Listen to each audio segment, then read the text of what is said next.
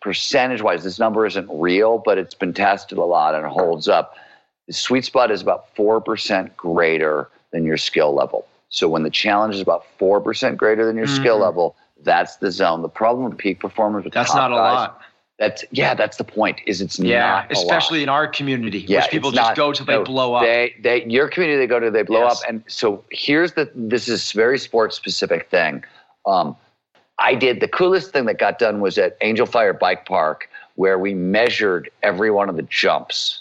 So we could, at the start of the season, we said, okay, you're comfortable on a 12-foot gap jump and you're comfortable on a 15-foot tabletop, or you're blah, blah, all that stuff. So we could start to measure increments and how much you push and blah, blah. And wasn't the best. We've never published it. It's not a real study. I still don't think it's real science. I just think it's more information. But what we found is the coolest thing in the world. When people stay in that 4% sweet spot, I don't know if this happens in CrossFit, but in skiing, mountain biking, whatever, the start of the season, there's like 2 or 3 days, 4 days, where you're just sort of getting used to the speed, the work, the effort. But then you get a couple of really deep flow states that basically show you a whole new level of performance that might be possible for you. And then you spend about 3 months learning to do all that shit without the flow. And then you get then you leveled up and you get another deep flow state that shows you what's next, right? And that's most of the process of athletic improvement for most people most of the time, unless we did what we did, where you stay in that 4% sweet spot, which most of the time required me to back off my natural instincts. It wasn't that I wasn't pushing hard enough. It was I literally had to come way back. And what I discovered is, and what most of the people in the study group discovered, is that there was no plateau. You kept getting flow state after flow state after flow state after flow state, and there wasn't a plateau. And the level of progress you would make over like the course of a season was unlike anything anybody had made. We are here because we know the outcomes in our lives are within our control. That taking absolute ownership of how we eat, sleep, train, think, and connect with each other is how we'll optimize our health and happiness. That chasing excellence is how we grab hold of what is possible. Our mission is to live on the run, always chasing, never stopping. Hello and welcome back to another episode of Chasing Excellence, a special episode. We've got author Steven Kotler here with us. How are you, Steven? I'm really good. How are you guys? Good. Thank you so much for making some time for us. Steven, for those folks who don't know, is a New York Times best-selling author, an award-winning journalist, and the executive director of the Flow Research Collective. He's one of the world's leading experts on human performance and the author of nearly 13 books, including The Future is Faster Than You Think, Stealing Fire, The Rise of Superman, Bold, and Abundance, as well as the latest book, which is out now. I think it's actually dropping the day that we publish this episode, called The Art of Impossible, a Peak Performance Primer. So, Steven, the first thing I wanted to ask is, given all of the work that you've done, given all of the books you've published, given all the work you've done through the Flow Research Collective, why this book and why now? Where does it sort of fit into the canon that you've been working on? And why did you feel like, I'm sure that you have lots of ideas, lots of possible projects to work on. Why was this the one that came out at the time that it did? Well, good questions. Big picture, my core subject has always been, what does it take to accomplish the impossible, right? That's the question I've asked for most of my career. And usually when you see, like, we'll talk about capital I impossible now, like something that's never been done before, right? And this could be intellectual impossibles, like Einstein's theory of relativity. Cultural impossibles, Rosa Parks sitting at the front of the bus. It could be athletic impossibles, 400 miles, etc. But I've spent my career doing that, right? Studying those moments in time when the impossible became possible, and using the tools of neuroscience predominantly and psychology a little bit to figure out what's going on in the brain and the body when people are performing at this level. And that's what I've essentially done for 30 years. Now, whenever you see the impossible become possible, you tend to see people finding, using new kinds of technology, accelerating disruptive technology. So I've written 6 books on accelerating disruptive technology and how to harness it, and et cetera, et cetera. And you see people expanding and extending human capability. And I've written 6 books on that side. What I've never done on the human capability side, but I did do with Bold on the technology side, is write a playbook. Here, right? So for 30 years, I've been looking at this stuff. For 30 years, people have been pretty much since my very first book on flow came out saying, Stephen, please write a how-to, please write a how-to, please write a... And what I've been saying all along is I would love to, but the science isn't there. The science, everything I do has to be led by the science. And one of the answers to why now is that over the past 5 to 6 years, neural imaging, various neurological techniques have advanced so quickly that we are seeing deeper and deeper into the brain, and we have a full picture of this. And secondly, as you probably noticed from The Art of Impossible, it's sort of the full suite of cognitive peak performance. Nobody's managed to do that yet. One, because the science just started showing up, and because of the work we do at the Flow Research Collective, where we're literally studying the neurobiology of this stuff with Stanford and USC and UCLA and whatnot, we're working on the cutting edge. We're seeing some of this stuff first, and we're seeing it in a bigger picture. Also, because I work on flow, the state of optimal performance, flow amplifies almost everything, right? Motivation, productivity, grit, creativity, learn, on and on and on. It's literally like 12 to 14 things long, depending on how you're adding it up. So I've had to learn all those subjects along the way just to get good at the thing that I want to do and understand it.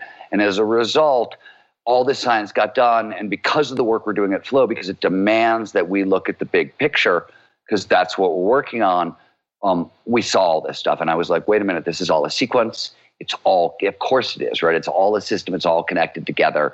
And, it allowed me to craft a how-to, which is part A. Part B was, I think at this point in terms of training flow, I don't think there's anybody on the planet who's done more of it than I have. Somebody calculated that I've taught like 250,000 people at this point. It's a lot of people. And what I learned over and over and over again is flow is fantastic. And if you use the neurobiology of flow, it is totally trainable. You can get huge spikes in flow. But if your interest is sustained long-term peak performance over a very long period of time, flow is absolutely necessary, but it's not sufficient. It's a full suite of things. In fact, what the major fault that I was seeing is you could train people up in flow, but all the things that flow amplifies, if you don't actually have those skills locked in, your foundation isn't stable enough to handle the acceleration of flow over time. And then you've got a real problem, which was early days of training people. I could create a shitload more flow, super pleasurable, joyous, ecstatic state where performance goes way up for a lot of people, and then it would return to baseline. We'd get 70% boost in flow. 3 months later, they've got like 5% boost in flow. And since flow is underpinned by the most addictive neurochemistry on earth, if you're creating a bunch of that in clients and customers and then you're taking it away, they're not happy, right? And I don't blame them. You took the supply away. You took the supply away. And so I was trying to solve that problem. At the same time, all the science was done. And I started to realize, well, wait a minute, this is the same. These are the same things. And there's one more answer to the question of like, why now and why this book? And it's this. I've had just the most privileged view of the world over the past 30 years. I've gotten to see the most amazing things in the world. And the people who have done world-changing things have been the subjects of all my books. But for every one person I met who ended up in the book, there were 100, 200, 300, 400 who were almost as talented, just as smart, had that much save the world potential, and couldn't get out of their own way. Couldn't get out of their own way for really like sort of simple foundation. I mean, it's really basic biological reasons. It's what trips all of us up. But I can't save I don't know how to solve an energy crisis in Africa. I can't do that. I can't fix water shortages in the Middle East, et cetera, et cetera. That's not what I can do. But that wasn't the stuff. I thought people would get derailed by the entrepreneurship or the technological challenges. And it's not that at all, right? I remember once talking to a very high-level member of Singularity University, and I was talking about all the companies, because nobody's got a better view on technology and entrepreneurship than they do. And I said, well, why has it been so hard to really pick the winners? And they said, because we didn't factor people into the equation enough. Right? Over and over and over again. And I was like, well, okay, I may not know how to do all that stuff as well as you guys, but people, like, this is what I do. And so I just got sick and tired of, like, we are in a world facing so many big, colossal challenges. And one thing I can tell you from the tech side is we have all the solutions. It's about implementing them, cooperating, working together, working at our best, et cetera, et cetera. And I got really tired of watching people sort of trip over themselves. You know what I mean? In a sense, I wrote this book, and this is not a thing I can say out loud, so this is going to sound awful, but I'm going to say it fucking anyways. But really, when I like, this is the book you want to, like, think about the person in your life who could have make the biggest dent in the universe if they could only stop tripping over their own damn feet. Yeah. Buy this book for them. That's what, you know what I mean? That's why Absolutely. I wrote this book. And I hope that's what you guys got out of it also, since you've read it. Yep. Yeah, I love that, Stephen. Our listeners are in our community, our core group of people are, they're going to eat this up. They're looking for that. They're not necessarily people that need to get out of their own way. They're go-getters themselves. They are people that are trying to chase excellence is the term that we use. Like, we're trying to make, if it's not put a dent in the universe, it's, make a big loud bang somewhere.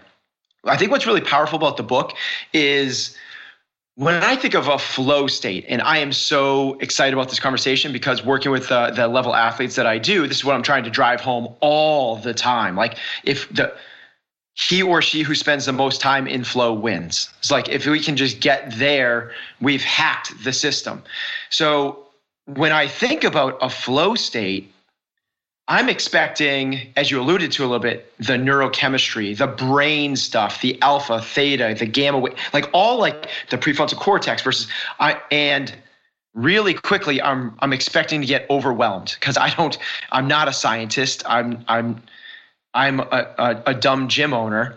And what I appreciate about the book is, and I mean this in the most complimentive way possible, is the simplicity to it. It's not what you expect when you're talking about getting your brain in a certain state. And it's things that we talk about on this podcast all the time: purpose, emotional intelligence, autonomy, gratitude, like, so contrary to what I'm expecting to see. Like, is that what you expected to find when you started this process? I know you started this decades ago. That's actually that's a fantastic question. And so let me back into it, because I know not at the level.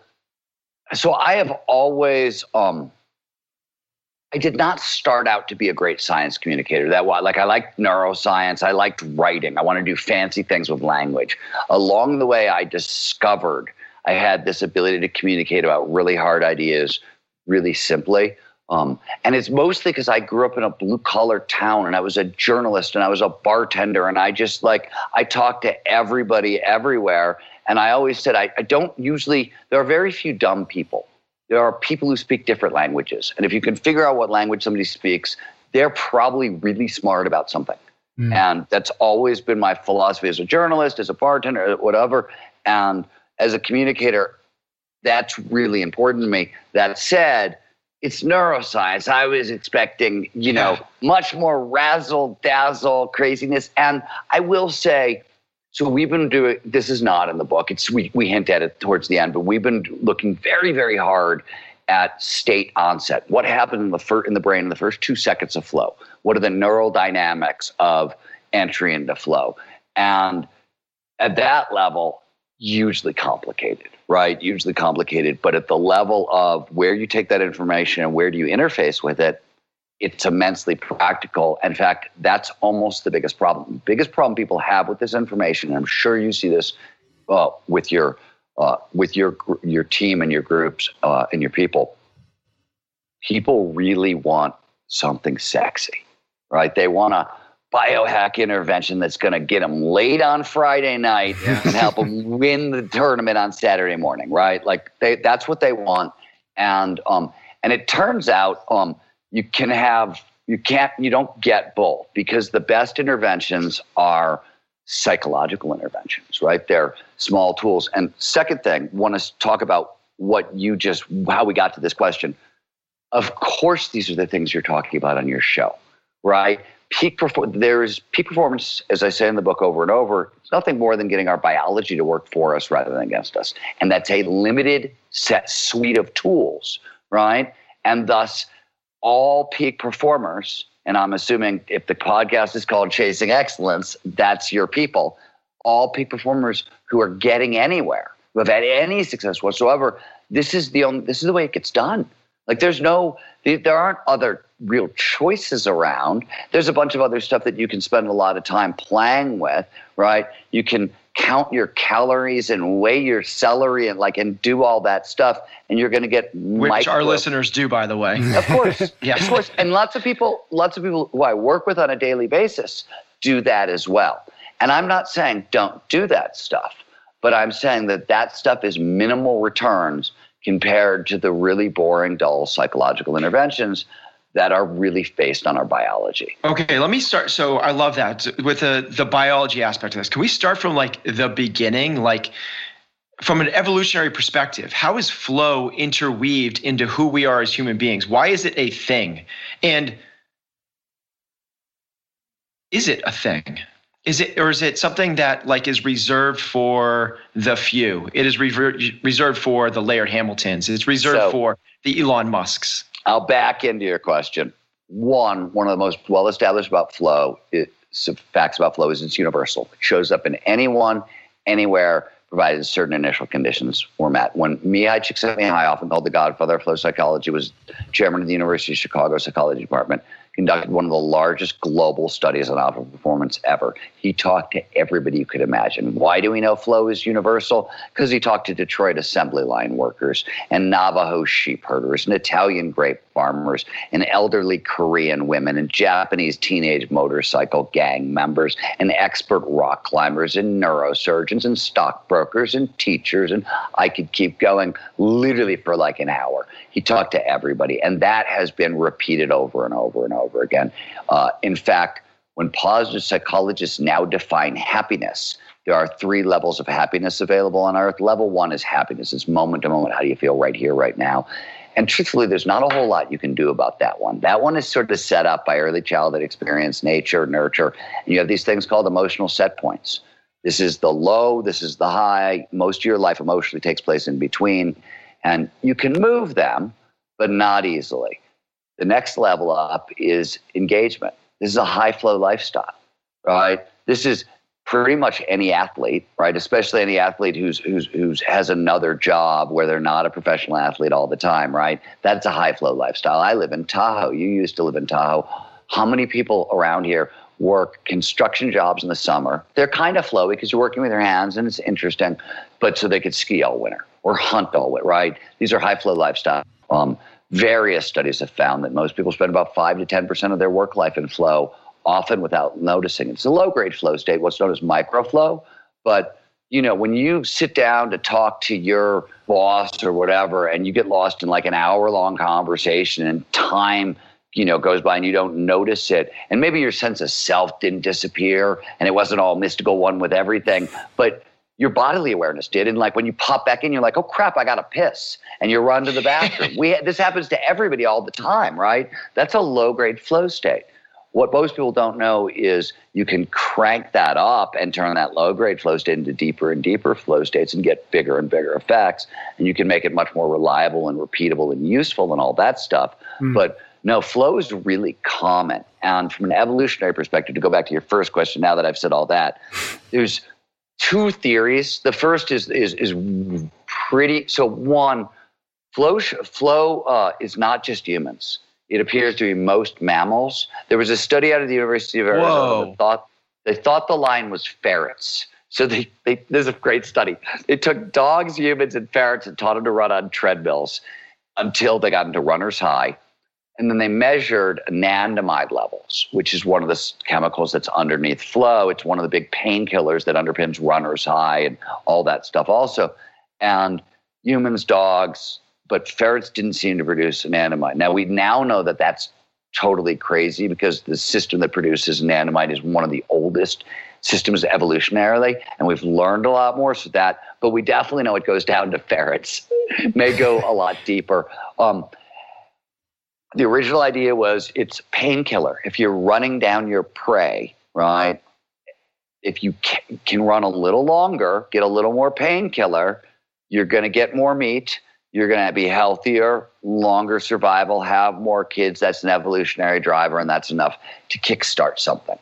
What seems to have happened is that flow massively amplifies pattern recognition, our ability to detect nonverbal signals, tics, and tendencies, right? Stealing Fire write a lot about the Navy SEALs using group flow, mostly because it's sort of like heightened nonverbal communication developed for crisis situations. So we co-evolved with wolves, meaning 40 to 50,000 years ago, humans teamed up with wolves. And this was a huge leap forward for both of us. Wolves taught us so many of our so-called humane traits, our cooperation, our patience, our willingness to take care of the old and the young, babysitting duties, sharing meals with family. These are not primate traits. Primates don't do those things. As a general rule, primates are mean to each other, and almost all of their intelligence, unless you're dealing with bonobos, are how to con the other person out of something, sex or food or whatever. They're not cooperative. They don't play fair. So a lot of people have said over a long time, it was the cohabitation with wolves that taught us our so-called humanity actually were things we learned from wolves. But the point is, we teamed up with wolves and started, they wanted our garbage piles. They would come into our camp, steal our garbage, and less garbage, more health, survival benefit. The wolves that were less afraid of the humans, they started getting closer and closer. They became our bed warmers. Where do you think the phrase 3-dog night comes from? It's a night so cold you need 3 dogs in the bed to stay warm. That's what that is. And it comes from cohabitation with wolves. They became our babysitters, blah, blah, blah. But the big deal was we started pack hunting with wolves. Humans by themselves, even with spears, can't take down giant prey. But humans and wolves together can. I run a dog sanctuary. I run in the backcountry with my dogs all the time. If you've ever run with a pack of dogs, you will trip all over each other. You just bash into each other. It's like madness because nobody knows where they're going because there's no common language. But when you drop into flow, and dogs drop into flow as well, pattern recognition goes way up and you get immediate pack coordination. Immediate.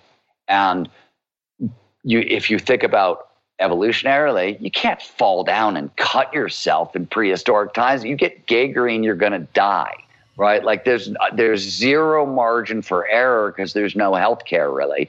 So cohabitating with wolves, flow, social communication, this they think is what really drove it into our species.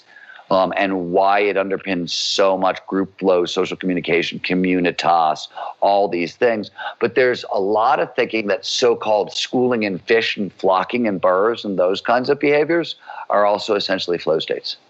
Okay, that brings, okay. So we talked about endorphins for painkillers. You talk about that there's 5 neurochemistry, brain, I don't know if it's hormones or there's, can you just okay let's do this. This doesn't have to be super hard. So when you want to talk about the brain, you only talk about 4 things. You talk about neurochemicals, which is what you've been talking about, and neuroelectrical signals. These are just the 2 ways the brain talks to itself into the body. It either sends messages through chemicals or it sends messages through electrical signals. That's all that's going on there. Or you talk about neural anatomy, where in the brain something is taking place, right? You say the prefrontal cortex. That's a fancy word, but all it means is front of the brain, right? Center of the brain. It's a location. All those fancy words are just a spot because the brain is a 3-dimensional object. It's hard to locate things. So networks is the other half of that equation because very rarely do things take place in one spot in the brain, right? There's no, this is the spot for memory or it doesn't work that way. It's a big network. So that's what you talk about. Neurochemicals are just signaling molecules. Hormones are signaling molecules that go into the body. Neurochemicals and neuromodulators stay in the brain. That's the big difference. It's the big difference. But hormones can emerge in the brain and then go into the body. But it's really about where you're sending your signals mostly. And there are tons of neurochemicals involved in flow. The 5 you were referring to are all pleasure chemicals. So foundational ways we feel good. And the easiest way to explain this at a really basic level is using drugs. Because any drug in the real world, whether it's a pharmaceutical drug that's going to make you healthy or a psychedelic that's going to make you trip. They work because they bond to the same receptors that internal chemicals bond to. This is how we discovered neurochemicals. You mentioned endorphins. Endorphins came out of the heroin epidemic of the 60s. Vietnam happens and the heroin's everywhere in America and people are freaking out. Oh, crap. Whole country's addicted. Scientists ask the question, well, how the fuck did anybody get addicted? We're like, heroin's like a 2,000-year-old drug. We're a 500 million year, we're a 500,000-year-old species or 200,000 years old. How did we get addicted to this substance? Like, how does it work? And they went looking and they found, we've got these things that called endorphins that are our natural version of heroin, right? Internal endorphins and so forth. So when you talk about opiates, you're essentially talking about heroin, Oxycontin, things like that. If you feel like if you're relaxing on a warm couch, like a soft, warm couch, if you feel that feeling, that's usually endorphins. That's usually how you know you've got endorphins in your system. You get serotonin. That's the calming chemical. That's at the heart of the Prozac revolution. We're all familiar with serotonin at this point. But serotonin is also the chemical that underpins LSD and MDMA as well. Dopamine, which is essentially cocaine in the real world. Norepinephrine, which is essentially speed in the real world. And anandamide, which is psychoactive inside of THC. So if you smoke pot, this fancy word anandamide, that's mostly what's making you feel high. And deadening painkilling and things like that. The most important thing to know is that the brain can do things that we can't do on the street. So one, if you tried to cocktail the street drug version of those substances, what would happen? You're dead or you're in a coma. It doesn't actually work. And literally it can't work because two of those chemicals, dopamine or cocaine and serotonin or MDMA, they cancel each other out. So dopamine will always win. Right? If you try to cocktail cocaine and MDMA, as people do, it doesn't work. The cocaine always wins. But the brain can cocktail all this stuff, which is why when you say flow is the most pleasurable state on earth, the most addictive state on earth, or when McKinsey, the business consultancy, goes into the world and talks for 10 years to top executive CEOs and say, how much more productive are you in flow? And the answer comes back 500% more productive. These addictive pleasure chemicals that are responsible. And one last thing to know, our internal version, not only can we cocktail it better, it's a better drug. So there are about 20 different endorphins in the brain. The most common one, it's 100 times more potent than medical morphine. So these are really strong pain-killing chemicals and pleasure chemicals in our system. So when McKinsey goes and asks that question, I understand that people can know when they were in flow, they get done with a great ski run. You come down from this amazing powder, and you're like, oh my god, and you're like, it's like coming off a high. Totally. So first is how can you measure I was in flow for this work day during this time, and next is does the actualization of realizing you're in flow kick you out of flow? Because it's supposed to be this kind of otherworldly state, are you bringing a level of consciousness to it that kicks you out of it? Is it like a light switch type thing, or is it like a dimmer where you can turn it up and turn it down? And you have two choices here. You can ask your questions one at a time, or you can tell me which of the three you want me to answer first. Nope, can't do that. I'm just teasing you. I know, I've noticed. Okay, yeah. So I cannot remember the first question anymore. Neither can I. That's why I can't do it. But I will tell you the answer to the second one. So, there's a big picture and a small picture answer. So the big picture answer is flow is not a binary state. It doesn't work like a light switch. You're not in the zone or out of the zone. It's actually a 4-stage process, and there's big neurochemical shifts underneath each stage at macro level. You asked a second question about, is flow a dimmer or a light switch? Will a distraction pull us out of flow? Does recognizing we're in flow mean we're totally coming out? So there's a lot of complicated answers to that particular question. Short answer is you can get knocked out of flow. For example, there's a ton of work that's been done, not by us, but by other people on coders. And they found that flow is foundational to writing great code. And so it's really important in the computer industry.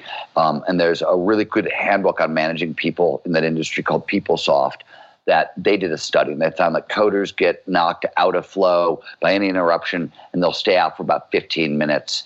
And then you can usually start to drop back in if you can get back in. So there's some data on that. But you know you know that that's not true because you've been skiing. And what happens? You ski in flow, you get in the chairlift, and you're like, and then you realize kind of what's actually going on, and then you get back on the next run, and you're back deep in the state again. So your own experience says no, it doesn't work that way, but it also gets at something that's really important. It depends on the nature of the distraction. It depends on how you. So it is if you start, the distraction is something that will turn up anxiety, for example. This is why if you're in flow and you're transitioning between tasks and you want to maintain flow, right? Let's say you were in flow while writing something you had to do for work, and your next task is a meeting, and you want to stay into flow for that meeting. In the 5-minute break you're going to take between tasks, the last thing you want to do is, by the way, get on social media. Because if you have an emotional reaction to something, and especially if it's a negative reaction, you start producing more norepinephrine and cortisol, the stress and anxiety portion hormones, that can totally kick you out of flow for sure. So the answer is this stuff is trainable, and there's skills underneath, right? And the better thing about noticing that you're in flow is if you know what you're doing, if you understand flow's triggers and how they work, you can notice that you're in microflow and start cranking up the dial. In fact, when I notice that I'm in microflow and I'm skiing, there's a whole bunch of stuff that I do knowing that I'm going to drop myself into a much deeper flow state. Like if I'm in a microflow state on run 3, there's a very specific protocol I'll go through on runs like 4 and 5.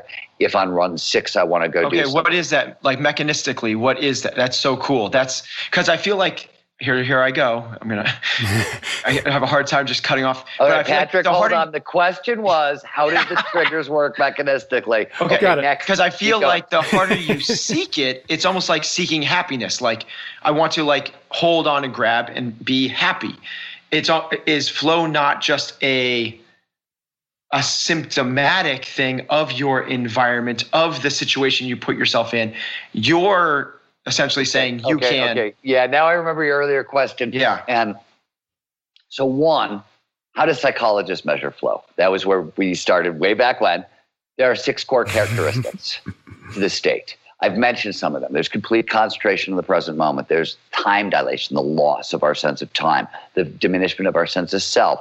There's a sense of control where you have control over things you don't normally have control over, or a sense of mastery that you don't normally have access to. A couple others, including what's known as an autotelic experience, which is a fancy way of saying flow is the most addictive and pleasurable state on earth, et cetera, et cetera. So what psychologists do is they ask you in subject questionnaires, in that experience you just had or are thinking about, how much or how little of these 6 qualities showed up. And there's 4 or 5 different diagnostics that are based around that. They're extremely well validated. They actually, for years, because I work on the neurobiology of this, I was very suspicious of them. Over time, I have really come to believe it's a pretty good way of doing things. It's not what I want to do, but it's the best we're at. We are at the collective, the Flow Research Collective, are working very hard to create a biophysical flow detector, something that can measure neurological and physiological signals. Mm-hmm. And we've made massive advances, not we, the collective, that we have, we, the field. In flow, there are 17 different brain and body correlates that now mean flow. A simple one. Turns out your frowning muscles may be kind of paralyzed when you're in flow, which is not, by the way, that doesn't mean you can't be unhappy in flow. Frowning is a signal of effort. So flow is this sense of like effortless effort, right? That sense of control. You've been pushed by something bigger than yourself. We don't register, even though we're burning a tremendous amount of calories in flow, it's very energy expensive, we don't feel it, so we can't frown. And smile muscles, by the way, seem to be hyperactive in flow, which represents all those kind of pleasure chemicals. So there's neurological signals also, but like we're really like getting a suite. We know what heart rate variability does in flow. We know what cortisol levels do in flow. We're really getting a good sense of this thing at this point. So how to put all those signals together in one device to measure whether or not people are in flow isn't possible today. But somebody's going to do it in the next 5 years. We think it's going to be us, but somebody will do it in the next 5 years. Okay. Mechanistically, run 4 through 5, 6. You're doing steps. Okay. So let me just take you from the beginning. Maybe there's other athletes out there you can. I'll by the way, I'll then. This is what our listeners will love to. So we'll start with skiing, and then I'm gonna walk you into football because I've done this. Like I want to give you 2 radically different examples of ways to do this stuff. So let's start big picture. Flow states have triggers, preconditions that lead to more flow. Flow follows focus. So what do the triggers do? They drive our attention into the present moment. A couple of those triggers push neurochemicals in our system that tighten up focus. Some of them lower cognitive load. Cognitive load is all the crap you're thinking about at any one time. And if I diminish it, right, what do? I liberate a bunch of extra energy for focus and attention. So that's what all the triggers do. Some of them do, they put dopamine in, some push norepinephrine, some lower cognitive load, some do combinations, some, right, blah, blah, it doesn't matter. Drive focus into the now. One of the couple of triggers that are important. So risk is a big flow trigger. Dumb flow. Action sport athletes fuck up and go to the hospital because they try to use risk to get into flow. And this scar that goes from here to here, that's that. That's, I'll just jump this 25-foot cliff and I'll be in flow all day afterwards. And no, actually, I triggered an avalanche, nearly severed my hand from my thumb, from my wrist, and spent the next, months in traction. So no, dumb idea. You don't want to use risk as a way to get into flow, but you can also not just physical risk, creative risk, emotional risk, social risk, psychological, all that stuff will work. But novelty, complexity, and unpredictability will also produce flow. It's why action sports environments are so packed with flow so much, because they're packed with novelty, complexity, unpredictability, and risk. But the key is, and you and I, because we were both in squaw in the 90s, you had a ringside seat to the greatest assault on the impossible ever. And well, why was that? Why did action sports go so crazy in the 90s, right? Like what happened? It was creativity. And here's the point. So creativity, when you link ideas together in a new way, what's known as insight, you get a little burst of dopamine. We know this cognitively. If you've ever done a crossword puzzle or Sudoku, you get an answer right, you get that little rush of pleasure. That rush is dopamine. And interestingly, when you get dopamine in your system, it does this thing. It tunes, fancy way, it tunes signal to noise ratios. What does that mean? It means we detect way more signal in the noise. We detect more patterns. Earlier I said pattern recognition goes up. This is why. It's these neurochemicals working. What that means is creative ideas and creative insight will produce dopamine, and that will amplify creativity, which will lead to another creative insight, which will produce more dopamine. So they spiral. So what you have to take advantage of this in action sports. So run 1 is just get in your body. You know what I mean? And mostly about start getting used to, if you're a skier or a snowboarder, this will work for downhill mountain biking as well, any of the gravity sports. The first thing you want to do is get a sense of the speed. Our body has a hard time remembering the speed with which action sports move at. Unless you're doing it every day, there's a kinesthetic memory. So there's a governor that says, don't go that fast. It's too, right? It takes a while. Like, in ski season, you usually don't start skiing at full speed till like day 10 to 12, because it takes a while for your body to go, oh, wow, it's okay. I don't die at 40 miles an hour.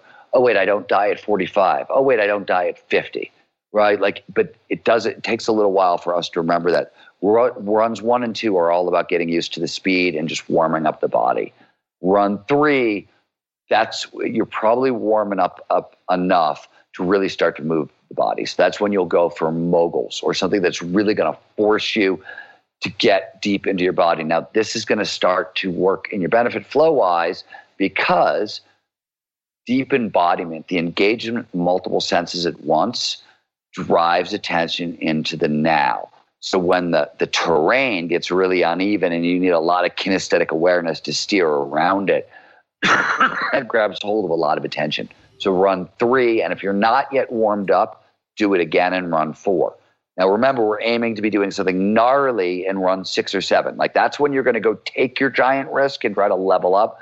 So what do you want to do in between? Couple of options, but the easiest is for run 4 to creatively interpret the terrain. Go find a easy intermediate slope and look at every single feature and say, oh, there's a little hill there. It will throw my weight left and I can use it to spin this way or to put a little turn in, that sort of thing. When we look at the terrain and then execute with our body, that's a form of pattern recognition. That's pattern, the same thing. It's producing an insight reaction. If you get a bunch of those in a row, you're starting to amp up more and more and more dopamine. And the point here, big lesson, I don't know if this story is in Art of Impossible, but it should be if it's not. First flow hack I ever learned, and I learned it from Glenn Plake. Do you remember Glenn Plake? Oh, yeah, the Mohawk.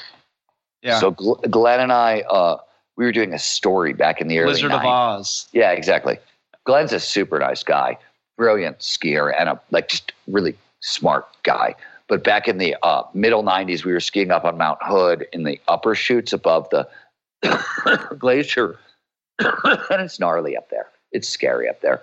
And Glenn, we're like at the top of this, there's deathfall cliffs on either side. You just don't want to screw up. And Glenn backs up like 60 feet, skates in hot, and throws a giant airplane turn into the chute. So he jumps up in the air and he turns 180 degrees and he drops into the chute.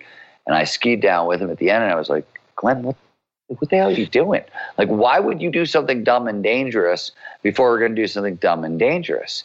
He said, no, you don't get it. He's like, I'm doing that because that weightlessness at the top, something about it always drops me into the zone. And so by the time I land, I'm already in flow. And what is that? A little bit is deep embodiment, but it's basically a kinesthetic, a body version of novelty, complexity, and unpredictability. Weightlessness, we're gravity-bound creatures. So when you encounter, and an airplane turn is safe weightlessness. All he's doing is jumping up and turning 180 degrees and landing in something he does all the time. He was doing it into a chute, but he was doing a move that he knew he could do because the weightlessness. So those are the same kinds of things you want to take advantage of on runs 4 and 5 to drive yourself deeper and deeper into the zone. And it's the same thing. Like, I'm having a ski day where I'm trying to really step up my game and do something hard, and it's not going well. Like I'm skiing laps on something that's just kicking my butt. I will dial it back. I'll go to something much mellower, and I'll start creatively interpreting the terrain because I'm not yet I'm not in the zone where I can kind of attack my best. So what does this look like in football? So I was working with a bunch of different college coaches, and the question was, we know that they want to know 2 things. One, if they could get the players into flow before practice started, they thought injuries would go down in practice, which is probably it turned out to be true. And obviously, learning massively increases in flow. In research run by the U.S. Department of Defense, the DoD, they found soldiers in flow learn 240% faster than normal. So if you're trying to install plays, right? You've got 4 or 5 days to install plays and you don't want to get anybody hurt, but they got to practice flows. So what we started to do is, it was so dumb, but so easy. Every coach in the world has players run a couple of laps around the field to start practice, right? It's the standard football warm-up. And all we did is say, okay, let's make them into obstacle courses. And let's take the big guys and have them run on trails. And, if the big guys don't want to run as far as the lighter guys, have them really interpret the terrain on the trails. And the lighter guys, same thing. Same thing I was doing in runs 3, 4, and 5 with the skiers. We started doing with the football guys before they actually got into practice. And over time, most of the coaches who were doing it, there was a lot of pushback from telling an offensive lineman that as you're warming up, you should be doing forward somersaults, to creatively. They're like, what the fuck are you talking about? You know what I mean? I don't blame them, but the results were really cool. And also engagement went up, right? It was fun. It's novel. People were happier at practice. Led to more group cohesion. Yeah, I'm gonna take a second to just quickly try and work through that from our audience perspective that do these CrossFit things.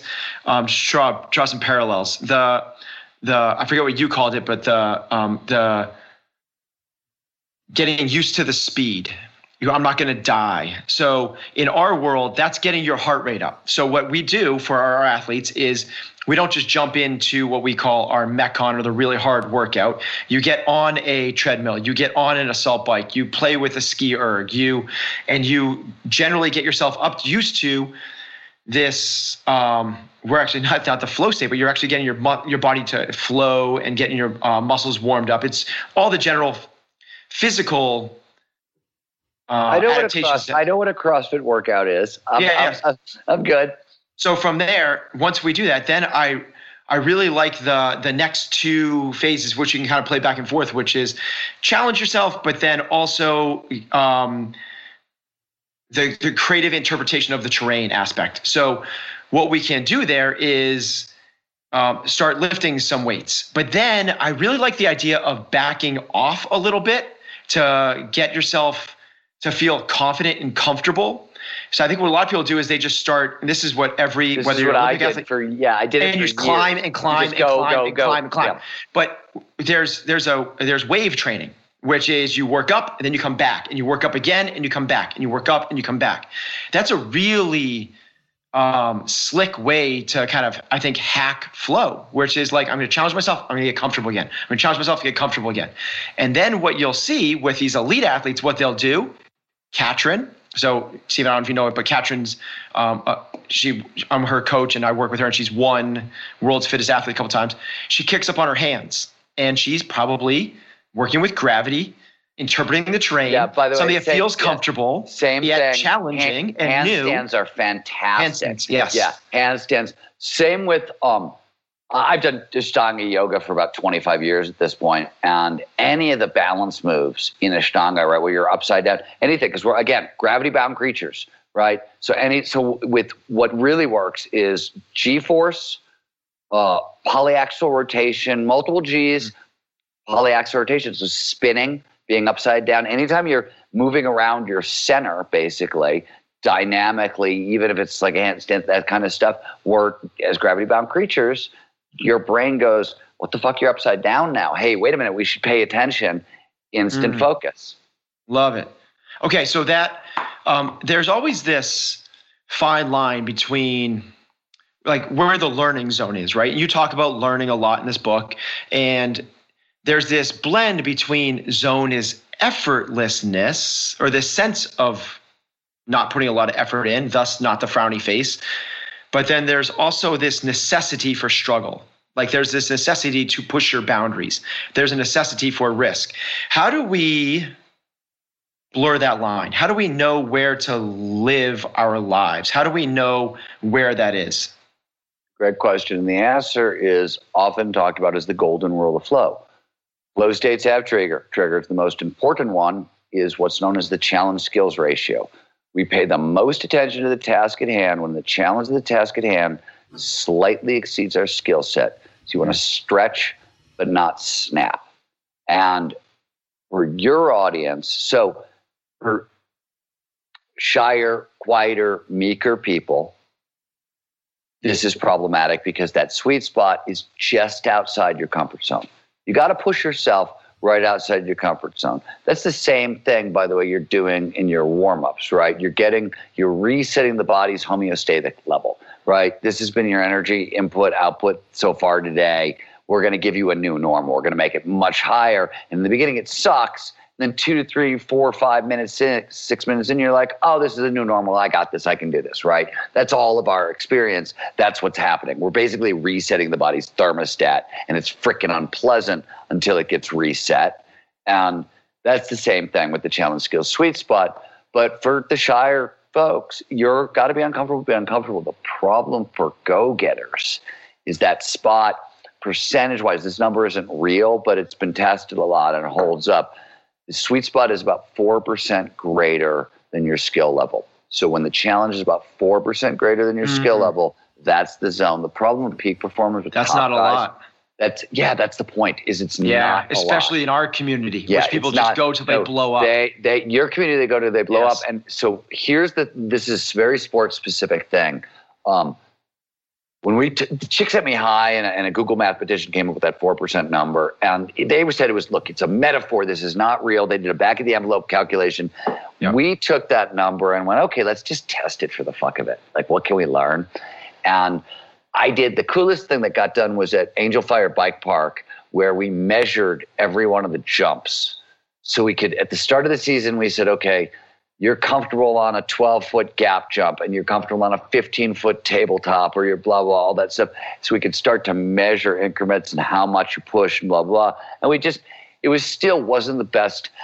We've never published it. It's not a real study. I still don't think it's real science. I just think it's more information. But what we found is the coolest thing in the world. When people stay in that 4% sweet spot, I don't know if this happens in CrossFit, but in skiing, mountain biking, whatever, the start of the season, there's like 2 or 3 days, 4 days where you're just sort of getting used to the speed, the work, the effort. But then you get a couple of really deep flow states that basically show you a whole new level of performance that might be possible for you. And then you spend about 3 months learning to do all that shit without the flow. And then you get another then you leveled up and you get another deep flow state that shows you what's next, right? And that's most of the process of athletic improvement for most people most of the time, unless we did what we did, where you stay in that 4% sweet spot, which most of the time required me to back off my natural instincts. It wasn't that I wasn't pushing hard enough. It was I literally had to come way back. And what I discovered is, and what most of the people in the study group discovered, is that there was no plateau. You kept getting flow state after flow state after flow state after flow state, and there wasn't a plateau. And the level of progress you would make over like the course of a season was unlike anything anybody had made. Like, it was the craziest thing in the world. But there's a saying in especially cognitive peak performance, which is you got to go slow to go fast, right? That's just what a lot of what this is. Flow is a huge turbo boost. But a lot of the stuff that you have to do to get into flow requires slowing things down, right? An active recovery protocol, not a passive recovery protocol. That's an enforced way of slowing things down, et cetera, et cetera. But so the answer to your question is the challenge skill sweet spot, but let's not kid ourselves. It's not a fixed thing, right? How tired are you today? It's going to go up or down. How did you eat the night before? It's going to go up or down. Did you get in a fight with your wife, girlfriend, cat, brother? Right? It's going to go up or down. All those things mutate based on internal signals, not what you did in the gym yesterday, right? You can't do that, right? It doesn't work. Like, as much as it's nice to be like, oh, I lifted, 220, I benched 225 yesterday. I'm going to bench 230 today, right? That'll be a 4%. Well, no, of course it doesn't work that way. Right? If all things are equal, yeah, maybe. But it's 4% above your threshold, not above your max. So if your max is 225, your threshold, the sweet spot, the learning zone, is usually about 85%. So if you play in that 82 to 88%, which is, check out Chinese weightlifting, the best in the world, they live there, then what you're saying is, which I totally agree with, he or she who spends the most time at threshold wins. So what you're trying to do is not move your max up. You're not bumping up against the edges of the room. So I'll give you weightlifting from my own life. When I was 23 years old, I weigh 150 pounds, by the way. When I was 23 years old, I was benching 225 10 times, and I could do it comfortably. That's pretty good. That's really good. I decided at age 50, I'm now 53, that I was going to get back there. And I have not managed to put up 225 10 times, but I have gotten up to 4 or 5. And then usually either ski season or some kind of injury gets in the way. I'm so goddamn close. But what I did differently this time, the first time it took me forever to get there because I was playing with my max. Yeah. Right? Now I live at 185. I live with the plates and the quarters, right? That's where I'm doing most of my work most of the time. In fact, I don't even try to, if I max once every 2 months now to check out where I am, that's probably about what it is. There it is. Okay, so we've talked about flow for optimal performance. We've talked about that. It's the way to impossible. You have a cool story about you got Lyme disease pretty early on. We live in the Northeast where Lyme is a big thing, and you talk about your experience surfing and how that helped massively. Do you see? So the second part, I love super high elite performance from what are we able to do from a work capacity standpoint. The second part of me, it loves kind of not the biohacking longevity play, but just like this health aspect. I understand flow from a psychological perspective, how that can be so beneficial. Like but from a physical, like chronic disease type thing, can it cure?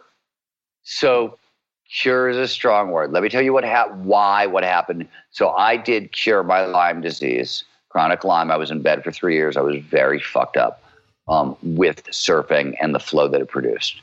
So and I got into this work at a deeper level to solve that puzzle of why the hell did that happen. And what I learned, and this is not my work, it started, the first person I saw worked on it was Herb Benson at Harvard, but a ton of people have worked on it since. He was the first guy to map the neurochemistry underneath flow, and he realized two things. So one, I had Lyme disease. A Lyme disease is an autoimmune condition, which is your nervous system going haywire. When you move into flow, there is a global release of nitric oxide in your system. So, when you're working out, the 20 minutes in, your lungs start to expand, and you're like, oh, wow, I can breathe now. Everything opened up. It's nitric oxide. Yeah, that's nitric oxide that's doing that. What it's doing is it's pushing all the stress hormones out of your system, and it's replacing them with dopamine, anandamide, the feel-good, right? So when you have a nervous system going haywire, it can't find homeostasis, it doesn't know where normal is at all, right? This is what chronic Lyme, chronic fatigue, all those things, one of the reasons they last so goddamn long is your body doesn't know what homeostasis is anymore because it can't find it because it's been so erratic for so long. That's the new normal. And by flushing all the stress hormones out, it resets the nervous system. It tells the body this is zero. Even better, all those same neurochemicals massively boost the immune system. So Herb Benson argued in his book, The Breakout Principle, that this mechanism, this flow-based healing mechanism we're talking about, he thinks it's the mechanism under many of the so-called cases of spontaneous healing. He thinks this is what we're looking at.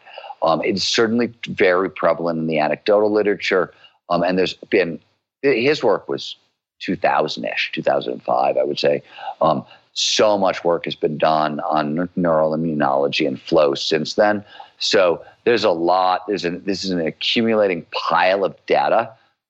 It's not, it's probably not the number one reason you want way more flow in your life. But I will tell you personally, the more flow I'm experiencing, the less sick I get. Right? That's damn true. For me, and probably for a lot of other people as well, for all these reasons. So there's big health consequences. There's lots of psychological consequences. I mean, it's optimal performance, right? Like it's technically defined as optimal performance for a reason. It optimizes the entire system. Okay. I would kick myself if I didn't ask this last question because it is just something I'm so curious. And having someone like yourself on the show, the accelerated technology side of this, like just like skipping out of flow state for a second, because you've written a bunch of other books about whether you call it futurism or where we're going. What are you most excited about where we're going in maybe the next 10 years, whether it's flying cars or hacking human health, or what do you see as the next big moves? And what are you most personally excited about?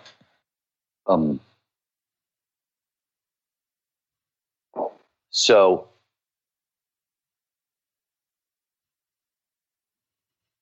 in my new book, Not the Art of Impossible, go back one. It's called The Future is Faster Than You Think. It looks at what's going to happen in every major 11 biggest business sectors on earth. Plots what's going to happen over the next 10 years. Short version, Ray Kurzweil, best prophet of the future we've ever had in terms of his prognostication abilities.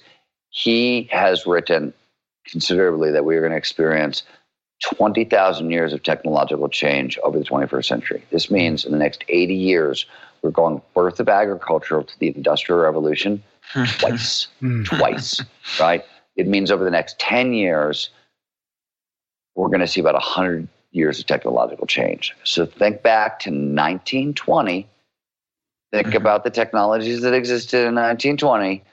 Fast forward getting out of railroads right. and Model T cars, and that's by 2030, maybe 2030, 31, 32. That's how much change we're coming at. So put that in perspective. What is that? Because I think it's hard for me to grasp. What does that mean? Because that's all right, this is not a quick answer, but I'm going to give you a simple.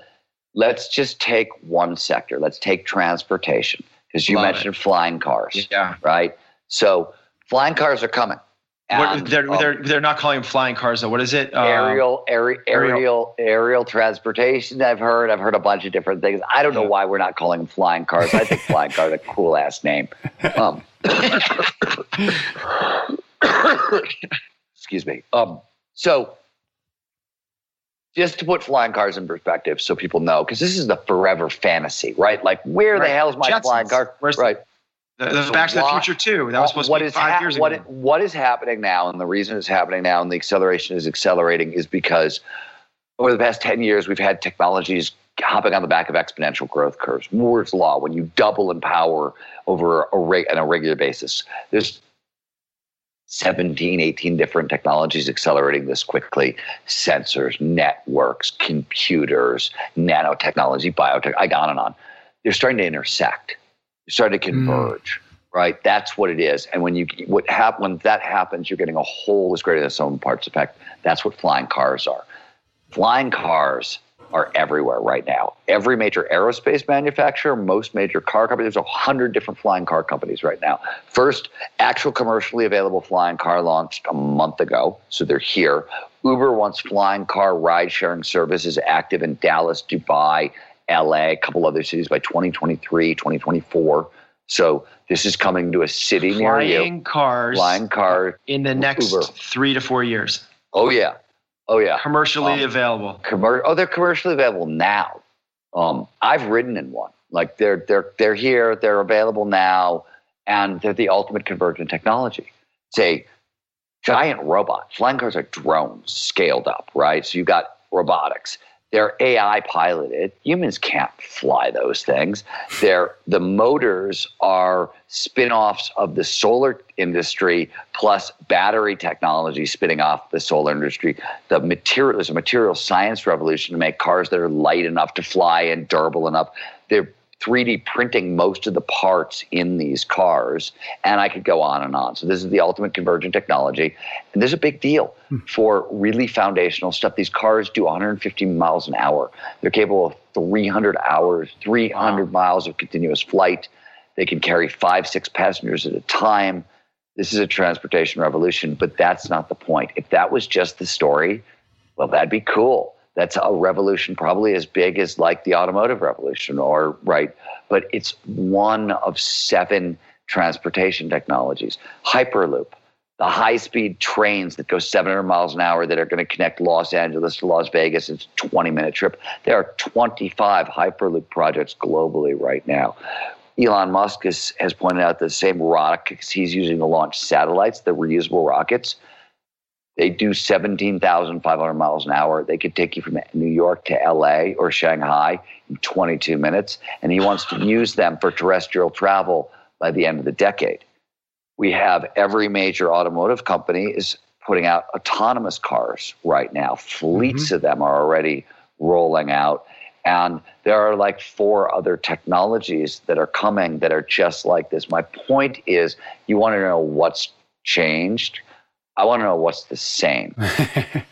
My point is, think about really basic questions. So if you live in LA, how big is the size of the local dating pool if you can go to Vegas in 20 minutes, right? Normally, you won't go out past Sherman Oaks because if the 405 traffic just sucks, right? And if she lives past Sherman Oaks or he lives past there, you're not going to go because it's a pain in the ass to be on the freeway that much. And, but suddenly people in New York date people in Brooklyn all the time. It's a train right away. It's 20 minutes, done. Suddenly that's Vegas. How big is the local school district?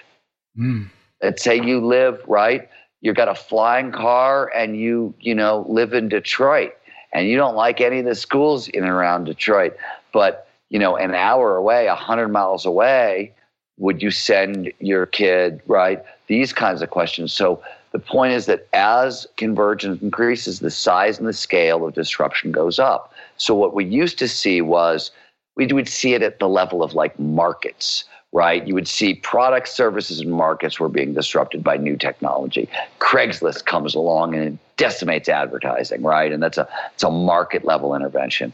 What we're seeing now is institutions. We're seeing and whole systems that underpin the institutions. The entire education system is going to be revamped over the next 5 years because it's going to go digital and it's going to be VR delivered and it's going to be AI sculpted to individually learning. You asked what excites me the most. This is what we're working on. VR is very good for producing flow. So if you couple artificial intelligence to VR, you get something really interesting. So also remember, flow massively amplifies learning. So we are working on VR-based high-flow learning environments that are AI-driven, meaning they're individually customized to each learner's needs. We're doing this for worker retraining. For example, we're going to have autonomous trucks everywhere by the end of the decade. Trucking is the largest employer in America right now. It's the largest blue-collar employer in America. Every one of those truckers needs a new job by early 2030s. And we need to retrain them very, very, very, very quickly. For example, what's the best way possible? An AI-driven VR high-flow accelerated learning environment. This is also the new school platform. And we're not the only people working on this. There are a bunch of people working on, a lot of different versions of this. I don't want to turn mine into an educational platform because I don't want to get into a curriculum fight with parents. But somebody else will. You know what I mean? Go take my thing or go have that battle. I don't want to have that battle because I just think it's annoying and it's not the best use of my time. But for a lot of other people, it's great. And so that's what's what's exciting me is, oh, wow, we're going to be able to drop people into flow and much more easily in much more focused, directed ways that really kind of impact peak performance. So that's what I think. That is, I think, as good a place as we're ever going to find to wrap this conversation up, even though I think you just opened up a giant wormhole for us. Seriously. Stephen, thank you so much for your time. Thank you so much for your work. The new book is called The Art of Impossible. You can get it anywhere you get your books. Where's the best place, Stephen, for, other than the new book, other than all the books, where's the best place if folks want to kind of dive more into the work that you do? Is it Flow Collective? FlowResearchCollective.com is all the flow stuff. StephenKotler.com is me. And both places, there's big video pages. So there's so much free content out there. And a couple things for your listeners because it's useful. Flowblocker.com, www.flowblocker.com. There are 6 major, not just interruption, there are 6 major flow blockers. Distraction interruption is one. We've just built a diagnostic. And there's a toolkit attached to the back end. So if you want to increase the amount of flow in your life and you want a fast place to start, flowblocker.com. It's a free diagnostic, probably really useful to your folks. Awesome. And when Ben gets a flying car, we'll come out and see you again. We'll have another conversation. Ben, I would love that. Come ski. Let's do it. Yeah, that's what I was thinking. Oh my gosh, you're talking about school. It's I could go. Ben's just runs I can get to the mountain. 22 minutes. Yeah. Oh yeah, I don't even want to talk about what flying cars do for the action sports world. For tourism in general, it becomes your teleportation. A dear friend of mine is the inventor of the first flying motorcycle. And in fact, the blueprints, this was another impossible, right? So people said it couldn't be done. The blueprints were unrolled first in my living room back when I was living in LA 20 years ago. Literally, hair on fire guy comes in. He's like, I've invented the world's first flying motorcycle. Sure you have. Absolutely. Take a number. No, it turns out actually he had. But, when we were originally doing it, it hasn't quite happened, but it's now totally possible. I said, you got to make me a surfboard carrier. Because I'm freaking dying trying to 3 hours of traffic to get to the waves in the morning. And, I couldn't do it. It's ultimately why I left California is you can't get to the beaches. So I was like, I have to go back to the mountains because you're fucking with my flow. Your cars are between me and my flow, man. That's not cool. All right, Stephen, I'm going to jump in before Ben asks you another question. So have a great day. Thank you so much. And we'll see everybody next week on another episode of Chasing Excellence. You can get every episode of Chasing Excellence wherever you listen to your podcasts or on YouTube. Until next time, thank you for listening.